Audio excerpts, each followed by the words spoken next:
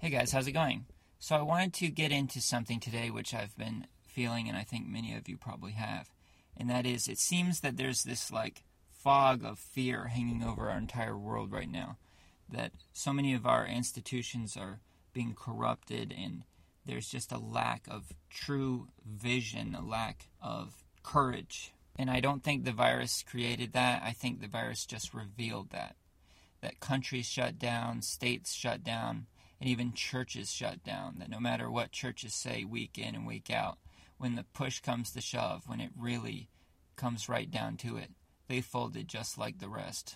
And so I don't think it's any surprise that a lot of people are feeling down at the moment, that a lot of people are feeling that the people that they should look up to cannot be trusted. I want to go into an article from CNBC. The headline is 51% of young Americans say they feel down, depressed, or hopeless.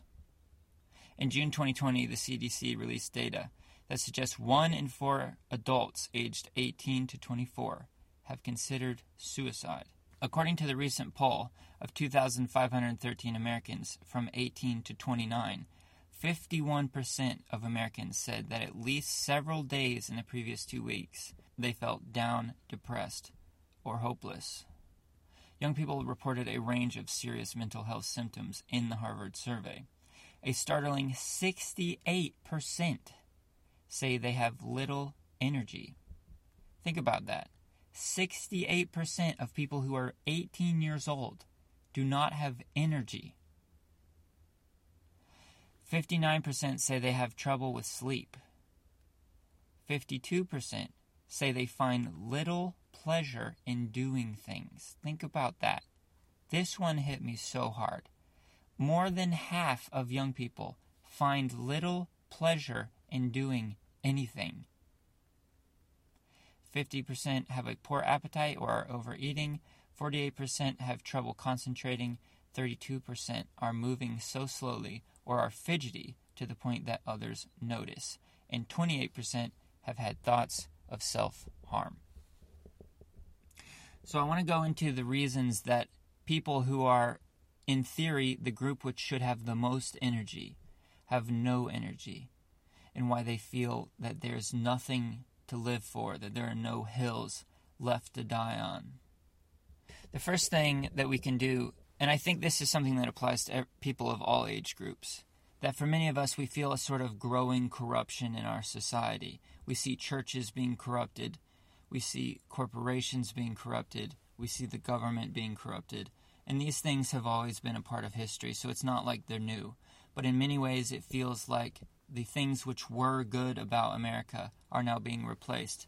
And so I want to talk about localizing our life, that pulling back to the things that we can control most and doing something about them, that if we feel that the global economy is becoming less stable, that what we could do is we could pay down our debt. And as that applies to every area of our life, that localizing our life is probably the best way out of anxiety when it comes to a society that feels that it is less stable than it once was.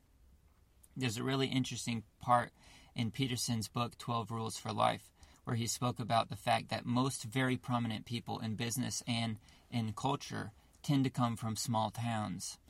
And that's so interesting because what it indicates is that cities wear down the parts of you that are unique, that they sort of saw off, they sort of sand down your edges, your eccentricities, the things that make you unique, that they wear those down and put people more in a mold.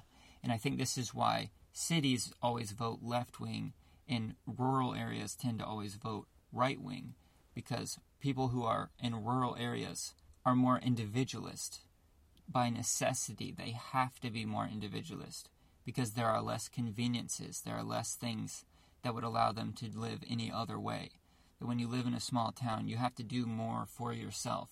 And because you do that, you know who you are more, that you are more of an individual in general.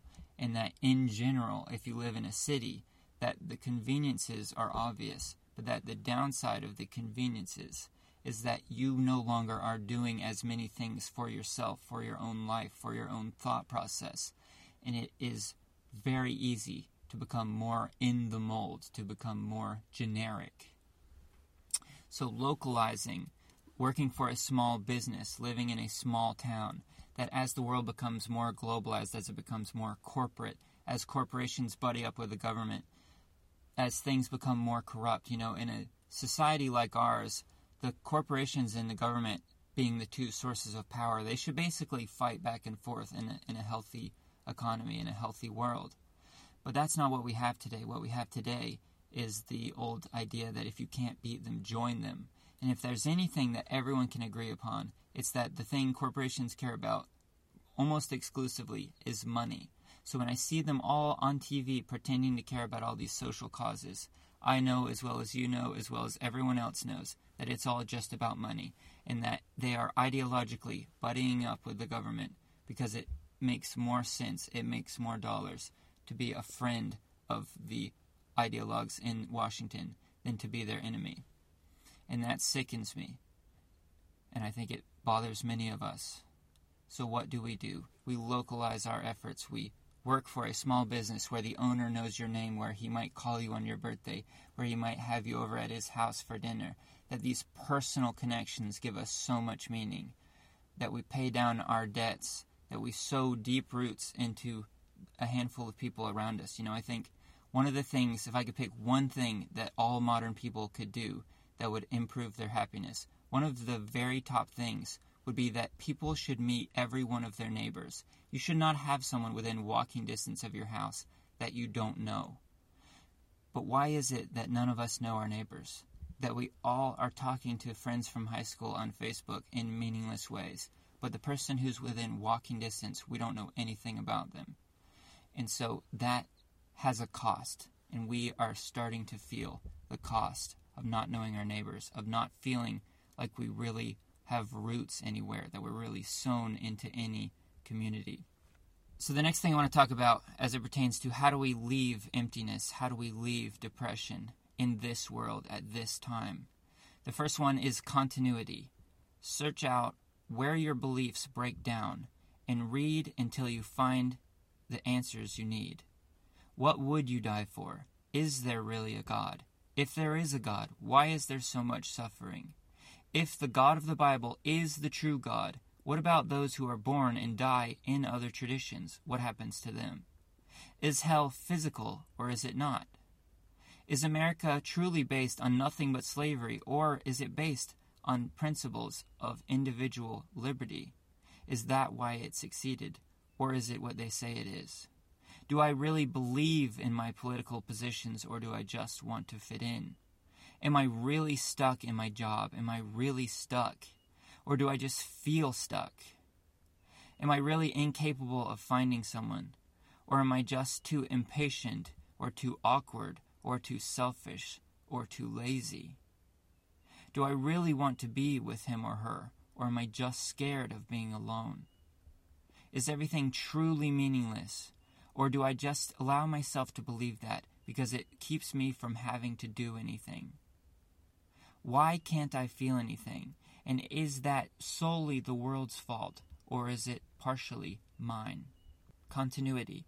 Continuity brings peace. When you know what you believe about God, when you know what you believe about family, about marriage, when we conform our will to the will of God, that brings a huge amount of peace, that it brings a huge amount of meaning, because it means that life is not about us and if we fail or if we succeed, that life is not ours to destroy or to create, but that we are a bit player and that God is the one thing that will live outside of our life, and that we can play a part in what He is doing to love His children, and that is what gives our life meaning, because we will die shortly. No matter how long we live, it won't be long. Caesar took over the world, but when I think of Caesar, I think of little Caesar. Let's not overplay our hand and think that we have to create our own meaning.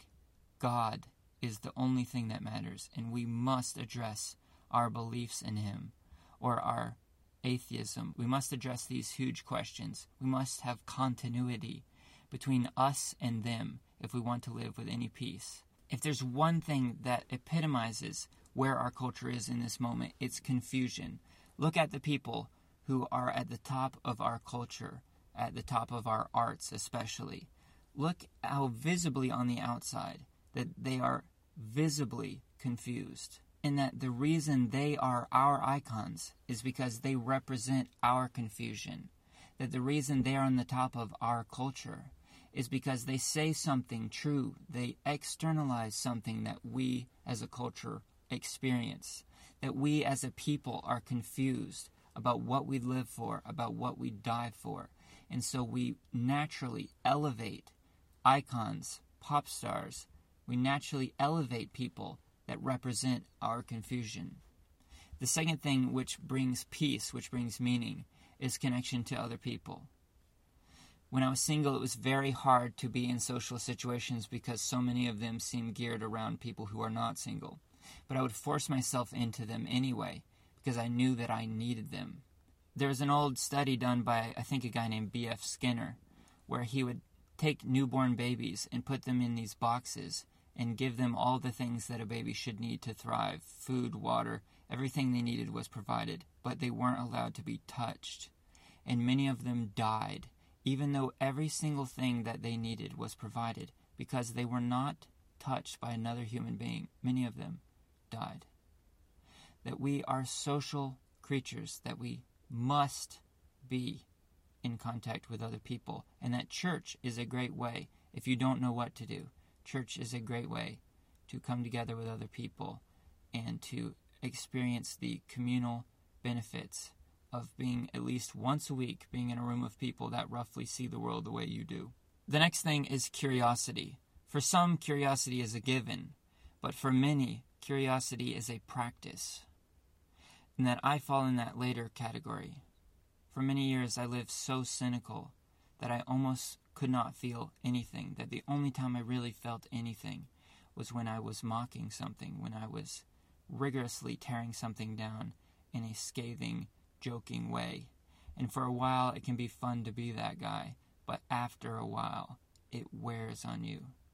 That the lack of ability to feel anything will come for your throat before anyone else's, and that curiosity is the way out of that. And that curiosity is another form of gratitude, that they are different expressions of the same thing. And so what I would do as a way to try to come out of my cynicism and to come into some form of curiosity would be to just ask people questions. And if I was, let's say I was in church and I felt like, oh, I'm so much smarter than this pastor, blah, blah, blah, he's saying this all wrong, I would look for something that he had that I wanted. And I would listen the best I could to what he was saying, based on the fact that he had something that I wanted. That if you're very cynical and you don't know how to be any other way, that every time you talk to someone, even the people you think are stupid, look for something about them that you wish you had. And that you will be able to take in a little bit of the goodness of them based on your desire to emulate some aspect of them. And the last thing is control. Is there something you're pretending that is out of your control so that you can avoid dealing with it? Are there things that you pretend that, oh, I could never do anything about that, just so you don't have to do anything about that?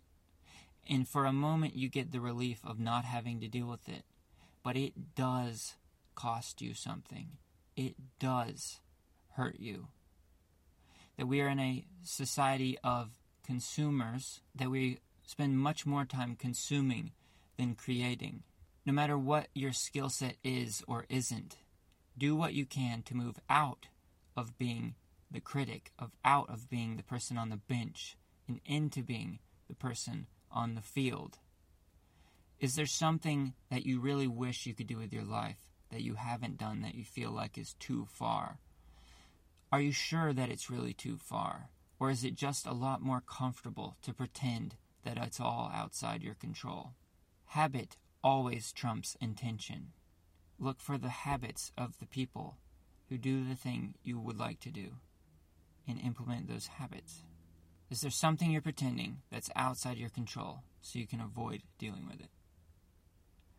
A lot of the times, the things we can control cause us more stress than the things we cannot control. That if we do the things that we could do, then the things which are genuinely outside of our reach become less important. That the more I started to work on this podcast, the less I was bothered by the things that I thought were wrong when I went to church. And that if I were to stop doing this podcast, if I were to stop creating anything, that I would become very critical of anything that I took in, that the people who did create things, that I would just tear them apart, rather than actually create something myself.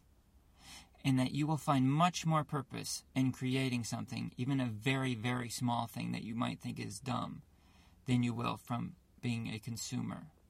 How can you create rather than consume? And lastly, is there something that is genuinely outside your control that you are pretending you can fix to shortcut your life and conform your life to your expectations? Whether it be your own life, your spouse and what they do, your children. Is there something that is not in your control that you're pretending you can force through because it will shortcut you to the life you wish you had? In this way, the heart of sanity is the serenity prayer. God, grant me the serenity to accept the things I cannot change, the courage to change the things that I can, and the wisdom to know the difference. To sum all this up, the question is, what could you do to move from the bench to the field? Do you really have to be this depressed? Do you really have to feel this stuck? Or is the problem, at least partially, in your head and not in the world? What could you do to move from being the critic to being the actor? To move from being the person who tears down creation to being the person who creates? You do not need to be creative. You do not need to be able to draw or sing. What could you do for real in your own life with your gifts the way they are that would actually allow you to engage in your life? Something that I'm experimenting with is just being on social media a lot less and trying to read more. And again, this may sound like an elaborate way to give myself a pat on the back, but I didn't do it because I was a good person, because I wanted a gold star, or because I think it makes me feel smarter than you and I get to wear a monocle. I'm not above those feelings, but hopefully that's not why I've done it. That the reason I've done it is because I've had so little peace, so little meaning at various times throughout my life, that the pain of doing these things wrong encourages me to change, forces me to change. That recently I've realized that I've seen things which should stir beauty. I've seen sunsets, I've seen just various things that when I saw them, I thought, you know what, I should feel something, but I don't. And what is it that is keeping me from being able to experience what is good about my actual life?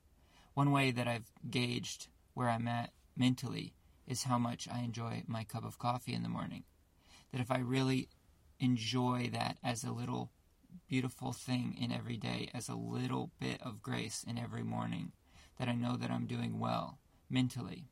But that if I rush through it and I'm anxious about all the things that are going to go wrong today, that is a great indicator of where my head is at.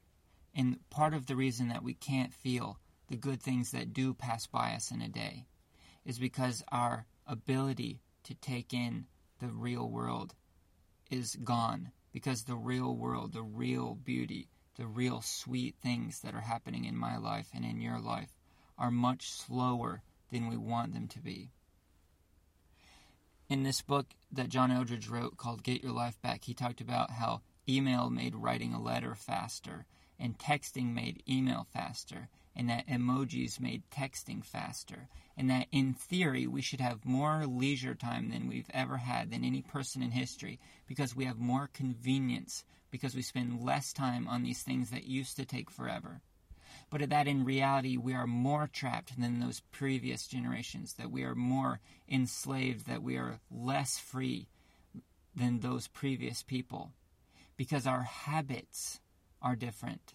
That if 99 times out of 100 every single day you do the things as quickly, as efficiently, as rushed as possible, then at the end of the day, when you should, in theory, do that one thing that you could truly enjoy for an hour straight, that when you truly did have a moment of time that you should feel enjoyment, you should feel relaxation, when you should feel peace, when you should feel leisure, that you are not capable of it, because habit always trumps intention, and that if you have trained yourself to do things as quickly as possible, to manipulate everything to happen as fast as possible, and that if you have drained the momentary beauty of every single aspect of life in order that we could do it quicker and quicker and quicker, that when it finally comes time for you to relax, to finally do something that should bring you enjoyment, that you will not